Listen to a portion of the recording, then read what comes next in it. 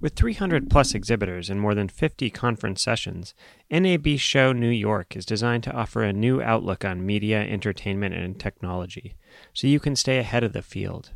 Visit nabshowny.com and use code MP01 to save up to $100 on registration.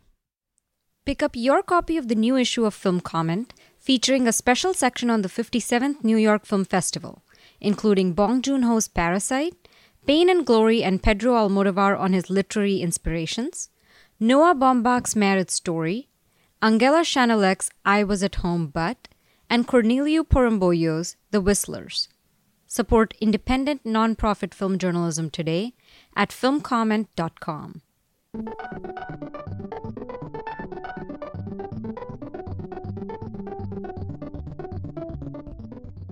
Welcome to the Film Comment Podcast. My name's Nick Rapold. I'm the editor-in-chief of Film Comment, and I'm here for another edition of our Toronto series. We're at the Toronto Film Festival, seeing 400,000 movies, so you don't have to. So you can see four very good movies. That's what the goal is. It's sifting for gold. And I'm very pleased to be joined by Abby Sun, programmer and critic, now freelance. And contributor to Film Comment. You have, I think, one or two things in our new issue. Yeah, I think I have a review of Genesis, and then also a very short capsule review of a documentary called This Freedom Life. Yes, so pick up a copy right away. And Devika Girish, I'm the assistant editor at Film Comment. And Devika's here on her first Toronto festival. Woohoo! It's my first Toronto festival too. Wait, are you kidding me? Yeah. I just assumed you had been here. No. Okay, well, there you go. We're two noobs. Well, that's cool. Okay. Yeah. I'm fumbling our way through the crowds. Yeah. It is very it feels even more crowded this year, but I don't know if I'm just getting older and can't take it. Well, I've been told that there are fewer PNI, press and industry screenings. That is true. That so true? I think that's really contributed to congestion because, as I was telling everyone here earlier, there were some screenings that I did not even make it into. Yeah. Yeah, I wish, I should have looked into this better, but just not knowing what to expect. The fact that there's sometimes just one P&I screening and I would have requested public tickets well in advance if I'd known. And I've actually ended up, not making some of the films I really wanted to see. But I guess, this festival is the best lesson in learning to let go. And I'm serious. I've had to just take deep breaths so many times in the day and just been just let go. Just go with the flow. It's just movies. Yeah, I think that's true. You just end up going where the current takes you sometimes. Yeah. Well, if you're a morning person, they do release extra tickets every morning. So going to the box office at 8 a.m. is how at least I've been able to get. Okay, but then you have to go to the box office at 8 a.m. Yeah. Well, we're all just doing our best to survive. So where should we begin? I mean, I would kind of like to talk about. I kind of want to talk about. Well, let's just talk about a movie that maybe no one expects us to talk about, because I think everyone expects us to talk about, I don't know what, Beautiful Day in the Neighborhood, but we've already done that. So let's talk about Lina from Lima. Yeah. So, yes, this is prompted by me because I saw it just a few hours ago. And it's the program notes here do give away a little bit what it is, this film. It is, and also the title is about a woman named Lina from Lima, despite the alliterative kind of nursery rhyme title. It's actually pretty deadly serious about... So Lina works as sort of a housekeeper, a personal aide. She has a variety of roles from what appears to be a wealthy family in Argentina. And it's right before Christmas one year, and she's helping the father of this family kind of with some sort of summer home, new home, whatever. There's a pool that's been installed in the backyard, and she's sort of overseeing the renovations, overseeing the delivery of the furniture to this house. At the same time, she's getting ready to prepare to return to Lima to visit her own family for Christmas break. And so that's kind of the structure of the film. But at the very beginning, what we're thrust into is actually a musical act, because at various points through this film, the very strict observational, kind of locked off, maybe a little bit cold observational style of the film gets punctured by these musical interludes, which start off as, kind of, I don't know, like standard musical style where the characters break out in song from their regular life, but then it slowly gets more and more and more elaborate. The images start fracturing. It becomes very much fantasy. And then at the very end, which I thought was quite brilliant about this film, to me what it does is the musical parts start critiquing the actual kind of the social issue narrative that makes up the rest of the film. To me, it's like a really wonderful way to engage with kind of the problem of these types of films where you have one character that stands in for an entire social class. How could one, person's life, even if it is quite specific, like in this film, ever be generalized? How could this possibly represent, class struggle and race issues and things like that? And so the last kind of musical interlude kind of takes a literal approach to giving Lina's voice to other laborers, other servants' classes. It sounds really hokey, what I just said, but it was quite beautifully done, I thought. And then the final scene kind of hammers home, I guess, issues of precarity where, service house workers give up their own family and their own lives in service of the family that they work for. Yeah. No, it's a movie that I don't know. The lead actress, I wish I had written down her name. I think she's also pretty good at it. I think it's tough to be a person who has to inhabit that kind of role and that kind of character, but also perform fairly well in these musical song sequences, because it's basically her, I think, doing most of the singing. Miley Solier. I don't know how to say any of this, but okay. Yeah, and I also just like the character she's playing. She's definitely more than a type. She's also, she's a mother. She's kind of distant. She's from her son, so she has to. There's that aspect to it. She has to communicate over Skype, and he's completely in his own world. But she also has like an active singles kind of life, and that's an aspect of I don't know, this kind of milieu of like following the life of a marginalized housekeeper that you don't usually get exposed to. And I just like how it's completely woven in, and also not judged either. She's she's just living her life, and I think that keeps the movie from the kind of usual semi-pitying arc that you'll have with films like these. It also, I saw another movie called Techno Boss that was at Locarno. Actually, I didn't see the whole movie, so I can't actually talk about it. But I will say it does have musical elements, and it just felt very flat and just kind of ironic and just the opposite of what you could do with it. It has totally different goals, et cetera, et cetera. But it was comparable in the sense that it was like kind of a smaller, stranger movie that's using musical elements as opposed to some giant, full-fledged, studio musical or whatever. But yeah, Lina from Lima, that was in the, you want to say Discovery or Contemporary World Cinema section? I don't know. I think it was Discovery. But yeah. I may be wrong. Yeah, I'm not sure. Yeah. Actually, I wonder if it'd be an interesting segue just quickly to talk about another film that's, a film that's concerned with social justice very overtly. And that would be Just Mercy.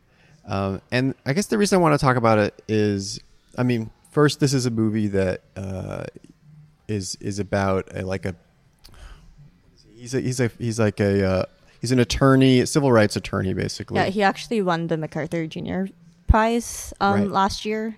Right. Yeah, Brian Stevenson, the founder of the Equal Justice Initiative in Montgomery, Alabama, I believe Montgomery, but in Alabama, and made actually huge news last year because the memorial, the lynching memorial, was his organization's initiative, along with the slavery museum there. Yeah. And I mean, this is obviously a major figure, and this is a movie about, I guess, earlier in his career where he's defending he's defending a guy on death row who has been railroaded for a crime he didn't commit, and it's just about the really entrenched Southern racism and bias that becomes systemic and actually have terrible results in the justice system. But the thing is, as a movie, despite having people like Jamie Foxx and Michael B. Jordan, and, Brie Larson. Yeah, it's just a totally static movie. It is just it's also a movie that I think is just a type of movie that shows at Toronto, which just kind of comes in, sails in, and sails out just kind of frictionlessly in the sense that it's immediately something that will be talked about in terms of the awards it might get without any real discussion of the actual merit of any aspect of the filmmaking or the performances, which I have to say I was a little disappointed by. Like, I adore Michael B. Jordan, and I don't know that this is like one of his great performances. Like, if he were to somehow, get a nomination for this, it wouldn't be the one I'd want him to get for this, So it's just kind of frustrating, I don't know, from a critic's perspective, just to see that happen. And again, because it gets complicated because it ends up being tied up with like social justice concerns, and sometimes the movie, what you're looking at in front of you is not always brought into consideration. But I don't want to bash Just Mercy. No one feels great about doing that, but just had to say my piece about Just Mercy. Devika, what should we talk about instead? Synonyms. Yes, that would be great. Yeah, Synonyms, which has made its way here after being at a couple festivals already, premiered at Berlin. Yep. Won the Golden Bear. It did, yeah. Yes. And actually, funny story, I was trying to see it my last day in Berlin, and me and a friend, we took a cab to the theater because it was one of the theaters that's like away from the central Potsdamer Platz area. And we were dropped off at a location, and the cab driver left. And then we were just searching for the theater, and we did that for 15 minutes. And it turned out he just dropped us off in some other part of the city. Oh, no. And then we had to find our way back. And, now having watched the film, I realize there's some parallels to the, movie. I was just walking around trying to talk to these German locals and find our way. Anyway. So you didn't watch it, but you experienced it. Well, I have watched it since, but yes, then. First you lived it, then you watched it. Exactly. But I was pretty bummed to not have seen it once it won the prize and all the rave reviews rolled in. So I'm so glad to have seen it now. It's Nadav Lapid's third film. He made Policeman and The Kindergarten Teacher. Were they also in the Toronto lineup of past? I don't know off the top of my head. Yeah, sorry. But they're both in the New York Film Festival, which Synonyms also yes, is. Synonyms is also coming to New York Film Festival, which is great. And it's basically the story of, I think, of a young former IDF soldier who, the movie just opens with him showing up in front of an apartment in Paris. And he finds a key under the carpet, and you're not sure if, he's breaking in or if he knows someone, or it's all very ambiguous. And he enters this very large, empty apartment. he takes off his clothes, and this really was distinctive and caught my attention. He like wears like a body bag or something and then hops to the bathroom. And then in retrospect, you realize, oh, probably because it's cold and he didn't want to walk naked or something. But it's like, why didn't he just go into the bathroom and take his clothes off? I know this seems like a minor quibble to bring up, but it was my first clue that like this character is like has these distinctive patterns of movement and behavior, and those become clearer as the film goes on. Anyway, so that's how it starts, and then he starts like bathing, and suddenly he when he steps out, his bag, his clothes, all his belongings are gone, and he's like running around this building naked, knocking on doors and yelling like, I'm cold, I'm freezing, someone help me, they took my clothes. And no one comes to his rescue, so he goes back into the bathtub, tries to warm himself with just the water, and he passes out. And these two, bourgeois French kids, a guy and a girl, find him and, basically save his life and give him clothes and food and take a liking to him. Mm-hmm. And that's how the movie basically begins. So it turns out that he's Israeli, he's moved here, and for some reason he's adamant to not speak Hebrew. He's adamant to only speak French. Mm-hmm. And he has this obsessive desire to learn new words. He buys a dictionary and he keeps like, every time he walks through the city, he like staring at the street and repeating like synonyms or just repeating various words that he's learned that day. He's always asking his French friends how to pronounce certain things. So he has this like obsession with linguistically entering France or like becoming French. And it's all very confusing and you're not really sure what's up. And slowly he starts to like talk about how terrible Israel is and how much he wants to distance himself from where he comes from. And he has all these stories that at any moment he'll just launch into them, sometimes a non sequitur. And those stories all seem strange and really, really melancholy. And then then you realize those stories have some sort of a hint in like a troubled experience in the military. So there's some kind of PTSD that becomes apparent. And there's not much more I can say, I think, about the film. I think you have to experience it, beyond this. But it just kind of follows him as he fumbles his way around Paris, learning new words, trying to feed himself, sort of developing this like weird three-dimensional love triangle-ish relationship with these two young French people, very sexually charged, but not like explicit. And he also gets hired at the Israeli embassy, where he refuses again to speak Hebrew, and they're all kind of suspicious. And at one point, when everyone's sort of being made to wait outside in the rain, he just opens the gate and he yelled, no borders, everyone in, and lets all these people who are waiting for, whatever bureaucratic things in. So there's all these little moments that, are slowly building and segueing from one to the next. That's what the movie's about. Yeah. And did you want to chime in? Or? I don't know that I have much to add at this time, but he's definitely, for my money, still one of the most consistently original and riveting filmmakers working now. Just every shot he's doing something. I don't know. I watch a movie like his and I just really get impatient watching other movies. I know. That's exactly what happened to me, because this movie is just so... I mean, first of all, the performance is incredible. I think it's a newcomer, Tom Mercier. And he's just so tightly wound. He has this childish, like, pout the whole time. And it makes you... Like, it endears you to him because he's so naive. And you can see that. I mean, there's a weird sequence where he gets hired to do a little porn shoot. And people have been talking about that for other reasons too. And it is it's kind of strange because like basically the porn director asks him to behave like an IDF soldier and brings in a woman who's supposed to play a Palestinian. Oh, wow. Yeah, and so it gets really crazy, and all the way through this guy is just like a weird mix of stoic but also manic and deeply sad, deeply disturbed and sad. And overall, I think his performance is so arresting and affecting.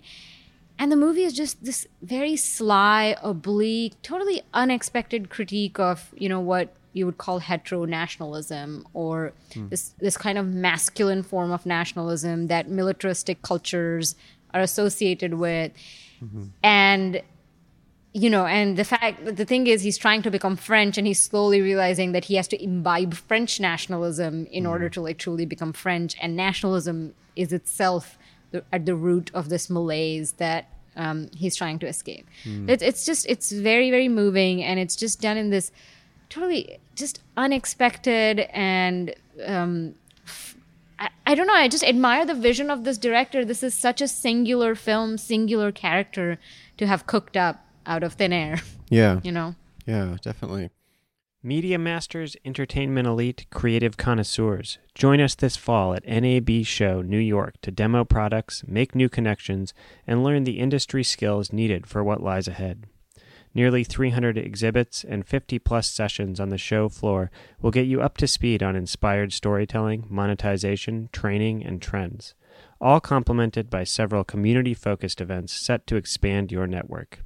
Visit nabshowny.com and use code MP01 to save up to $100 on registration.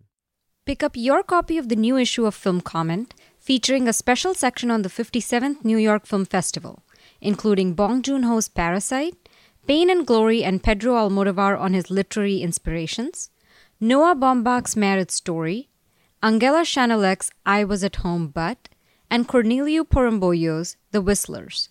Support independent, non-profit film journalism today at filmcomment.com. Have there been any other films that we've seen that were kind of striking in stylistically, at least? I think, Abby, you mentioned one that at least stylistically was interesting. Blood Quantum? Blood Quantum, yes. So, to me, the title is a reference to, registration of indigenous people in North America, First Nations, indigenous reservations, Native Americans in the U.S. too. This is a Canadian film. It is in the Midnight Madness section here. The director is Jeff Barnaby, and a lot's been talked about this film. Well, stylistically, from what I understand, so the film itself, it has like two halves, and I will say I realized that the first half was sort of building this mystery that actually the program blurb actually spoils.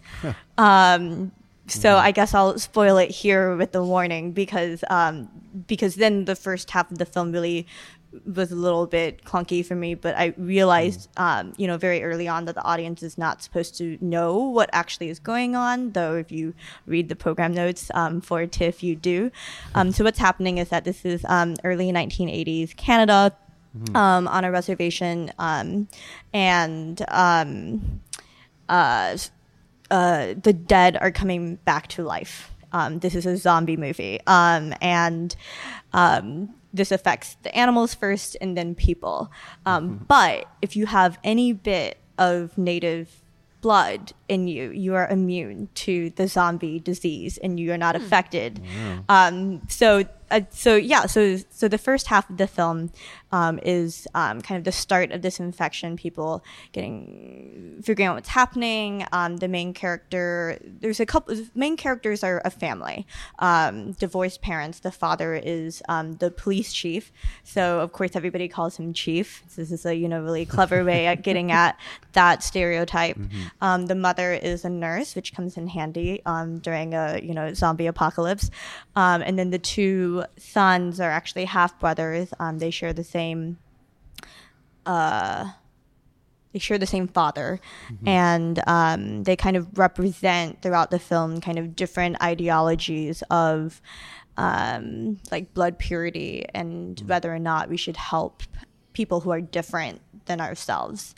So that's the first half of the film, and then jumps forward 6 months in the timeline. The second half of the film is this like dystopian, post-apocalyptic, kind of Mad Max style, like punk.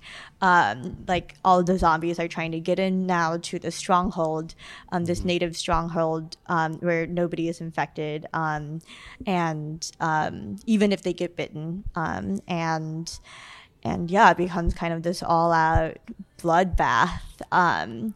And that's when really kind of the conflict between the two brothers start coming into play, because one of the brothers has a white girlfriend who is pregnant with his child, and she is really sympathetic to the outsiders, other white people, and keeps kind of bringing in stragglers into their safe haven. And so you can imagine kind of what happens next. To me, I mean, this film, it's super smart on many levels. Like stylistically, it's immediately kind of obvious what it's referring to, and then also developing on. Because I think that some of the weapons, I guess, to say that are used can get quite creative at times. But to me, kind of what's most interesting about this film is it's like, I mean, like I think all good genre films, it's really using, its style to talk about social issues. But this one, it really feels like, to me, it's very thoughtful about the way that it's doing it. It's made with an all indigenous cast, except for the white people. The majority of the crew apparently are indigenous or First Nations Canadians. Yeah, just a lot of fun. Yeah.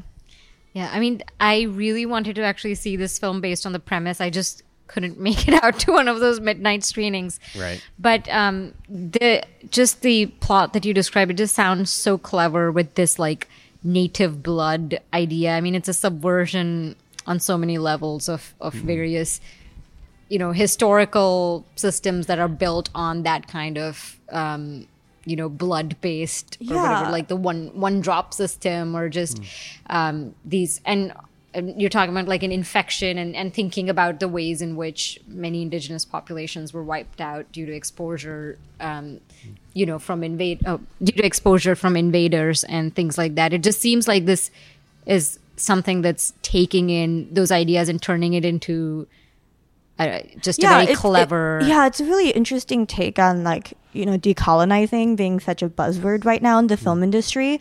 And the film itself like takes all of these things that were colonial tools of oppression against indigenous people on this continent, and it kind of turns them into advantages for the characters in the film. Right. So like blood quantum being, kind of a mark of registration, your legal status, all of that. But then here being, literally the only thing that saves your life, or prevents you from becoming a zombie when you die. So I guess maybe the opposite of saves your life. But then also within the community itself, there are all of these, from what I understand, I didn't get this myself, but a friend told me afterwards that some of the lines of dialogue are kind of lifted also from Canadian films that were spoken by white people arguing for the extermination of Indigenous populations in Canada. And in this film, those lines are spoken by, the people who are immune, talking about killing all of the zombies in order to save all of the living people. So it does a lot of things in that way to kind of turn all of these things on its head in ways that, feel organic to the script. It also, at the end, has a really interesting argument for like how to save the planet, basically, which I was a little bit disturbed by, but as someone whose ancestors are not from this continent, maybe I need to sit and think about that for a moment. I know you're not doing your which movie quiz anymore, but I just keep thinking of all these connections, and like I'm thinking of Bacurau now, which has some similar, plot elements and subversions of, this like an homage to a Western in which the cowboys are like indigenous and the invaders are these white Westerners. And it's also taking these structures and overturning them, and has this like environmental sort of calamity in the distant backdrop. So I don't know. I just thought that was worth mentioning. Yeah, definitely. There's all these patterns emerging. Yeah, no, that's something that's nice about this festival is that I think you're getting like 2 or 3 different festivals all brought together in here, because you're getting some of Venice, you're getting some of Locarno, you're getting some of Berlin with Synonyms, and of course Cannes as well. This is kind of like the first landing for a lot of people with the Cannes films. So that's also intriguing. Seeing Baccarat and Parasite side by side with some Parasite, absolutely, comparing it to like Lina from Lima about the precarity of the underclass. It gives you a sense of the pulse of the moment of filmmaking moment, but also in general culture in like a really concentrated and unique way, which has been sort of fun. And I mean, and one film, Devika, you were talking about before we were recording, was a Locarno film actually, but you were a fan of Terminal Sud. Yes, I was. I liked it quite a bit. It translates to South Terminal, and it's an Algerian film. And I don't know how to pronounce the director's name. It's Rabat, and then there's a hyphenated last name, and I'm just not going to attempt it. But he's made a few other films, some of which have shown here.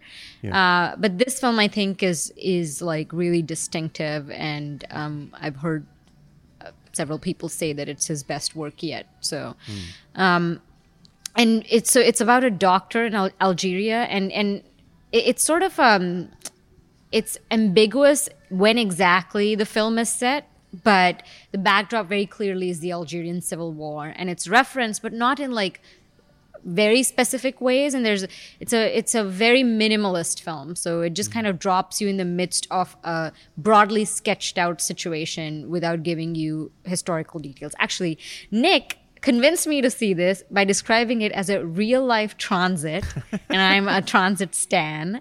So, that's why I saw it. And I think that's kind of a fair description. In the sense that it's this, like, again, very minimalist film that it's sort of abstract, but it's also clear what it's talking about. And it's about this doctor who struggles with being neutral in the midst of a civil war. I think that's how I would put it. And it's an interesting, I think, idea that I don't think has been explored very much in films. It reminded me of an Indian film called Haider, which from a few years ago, which is an adaptation of Hamlet set in Kashmir, and in which Hamlet's father is actually a doctor in Kashmir who doesn't refuse treatment to anyone, be it militants or insurgents or the police. And so he ends up treating an insurgent who was like brought into his home in the middle of the night. Wow. And the Indian army kidnaps him and tortures him, and he's just like, he disappears. That's very similar to this movie. Exactly, I know. But in Heather, that's just what sets the plot in motion, because it's an adaptation of Hamlet. So it's about his son searching for his father. That's a very good movie, by the way, and it's on Netflix. So I'll just shout out to it. But it made me think of that, because this is actually such an intelligent and affecting way to explore civil conflicts that I don't see too much in films. And this film Terminal Sud stays with the doctor all the way through.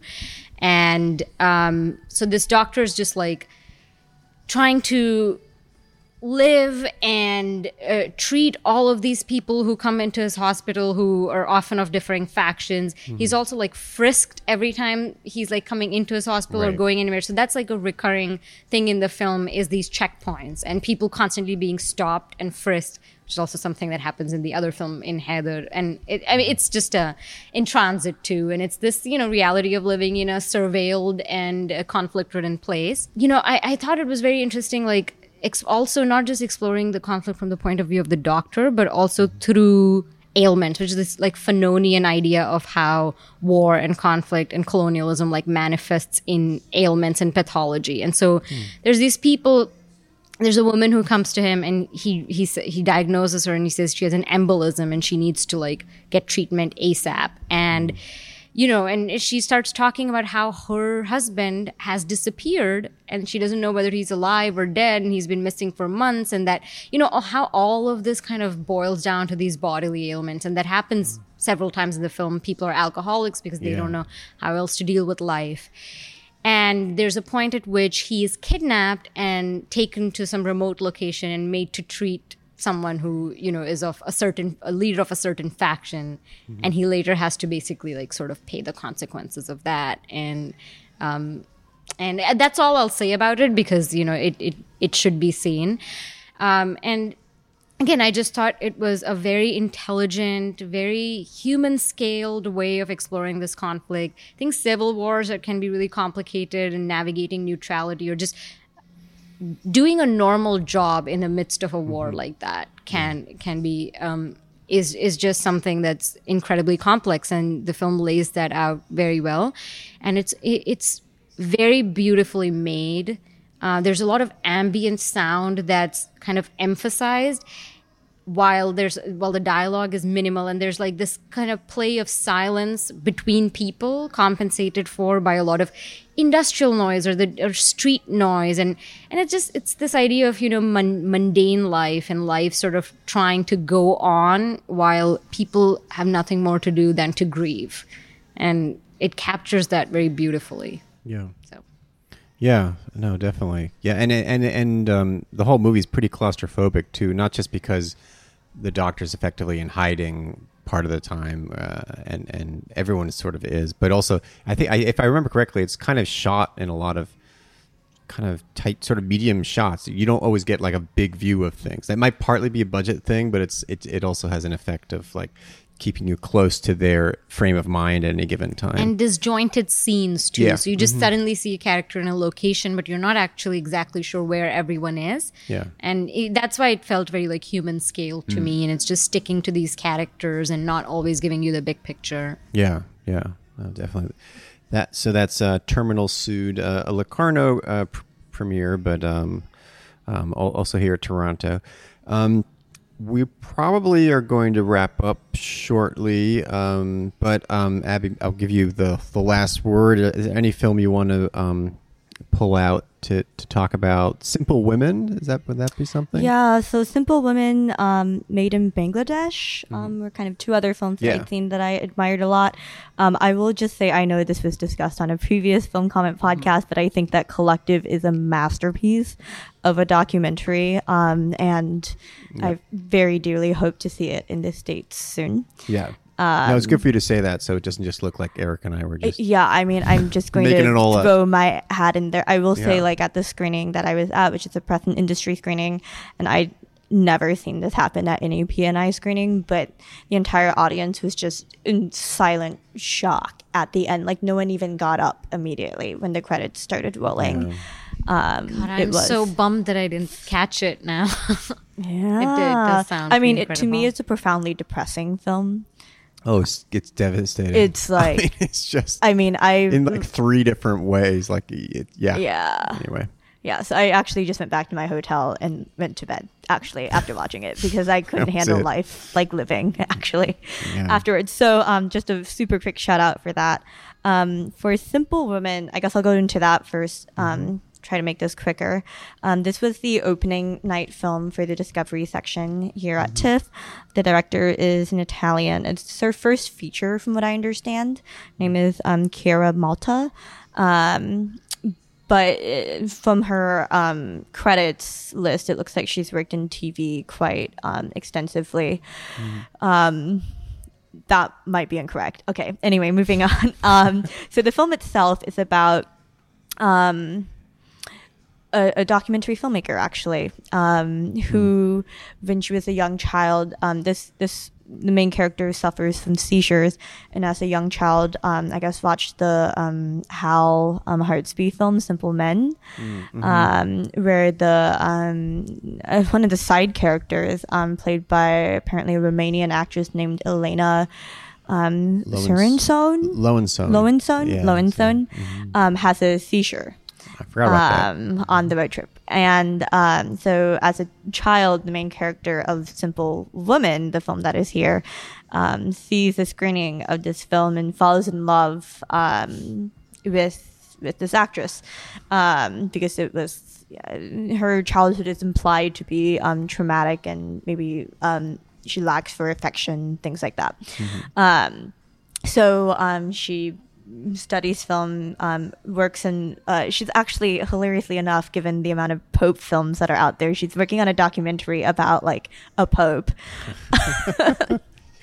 Like a past Pope in or the a movie. present In the Pope? movie, because this movie is like a hall of mirrors. It is a film within a film within a film. I mean, there's just so many layers, because what happens, like, to kind of set off this chain reaction is the character, this documentary filmmaker, runs into Elena, the actress, on the street, who is played by herself. And what she does, this documentary filmmaker super fan, is she proposes to Elena that she wants to make a fiction film starring Elena about her own life. And so then you start seeing her writing the script, and then there are what appears to be, excerpts from the finished film within the film, the finished film within the film within the film. And what you discover is so Elena agrees to this project. And it's based off of Elena's actual life, in which she plays not only herself in this fictional film within a film, but she plays all of her relatives too. And it slowly becomes this kind of cannibalistic thing where, like, the director wants to become Elena, the actress, but it gets much more complex than that. Maybe some people would say it's quite affected what the film does, but to me, like, kind of by the end of the film, like, kind of gone in all sorts of different circles. It kind of touches on like, what is the director's duty to an actress in documentary and fiction, like, who's the creator of the film, things like that. And to me, the last scene, my personal one critique against the film is that it doesn't pull back from all of these layers into the layer of our reality. It stays within the film's reality, because what I personally wanted was for the director, Chiara Malta, to kind of show up and become the director of the film at the end. To me, that was kind of the kind of logical extreme to which this film could have pushed itself, but it does end with kind of a scene that to me is kind of this really intense critique of auteur theory, the director as the creator of a film. So Simple Women. Yeah, Simple Women. And then Made in Bangladesh is directed by Rubaiyat Hussain. Okay. It takes place in Bangladesh, as you can guess from the title. I'm all about the titles that are like reveal exactly what the film is, apparently. Except maybe Simple Women. I don't think doesn't seem to. Well, I yeah, guess except but for the because it reference, refers the title to Simple reference, Men, the Hal title. Hartley, I mean, I think the film within the film, it gives you a hint of what it's going to be exactly. Okay. Anyway. So this is a much more straightforward film. It operates definitely in the kind of, I don't know what I call, like, the European art house, non-professional actors, social issue, kind of maybe tamped down affect acting subgenre. Yeah. But this is a really incredible story of a group of women at a garment factory who start organizing themselves to form a union. And so it starts off very much there's a labor organizer who kind of convinces one of the women to become the leader of these things. And there's some very self-aware kind of production design the entire time, where the office of this labor organizer has, like, English language third wave feminism text like in textbooks, like, all throughout her office, and the World War II, like, we can do it, Rosie the Riveter poster, like, all over the place. But in the end, it becomes quite this moving to me. The woman sitting right next to me during this press and industry screening was crying, of all things, in terms of what actually happens, in terms of the danger of these women organizing in this quite small factory. And the ending is, like, kind of like collective is actually really quite devastating in terms of what it means to organize in a society that is so intent on shutting down any sort of like independent, I don't know, assertion of self or of some sort of labor solidarity. Right. Yeah. Well, that's ever timely. But Made in Bangladesh, that's another Toronto title here. And I think we'll probably wrap it up there so we can be well rested to bring you more episodes. I just want to thank Abby and Devika for a wonderful episode. Thanks for having me. Thank you so much. You've been listening to the Film Comment Podcast with music by Greg Einge. You can subscribe to this podcast on iTunes, Google Play, or Stitcher. Film Comment is a bi-monthly magazine published by the Film Society of Lincoln Center. Since 1962, Film Comment has featured in-depth features, critical analysis, and feature coverage of mainstream, art house, and avant-garde filmmaking from around the world. Visit us online at filmcomment.com to purchase a print or digital subscription to Film Comment, or check out our app available on Android, iOS, or Kindle.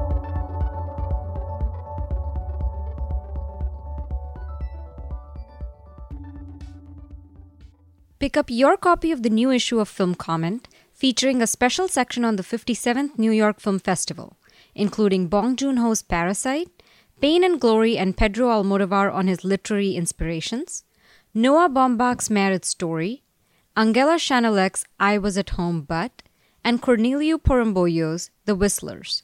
Support independent, non-profit film journalism today at filmcomment.com. With 300 plus exhibitors and more than 50 conference sessions, NAB Show New York is designed to offer a new outlook on media, entertainment, and technology, so you can stay ahead of the field. Visit nabshowny.com and use code MP01 to save up to $100 on registration.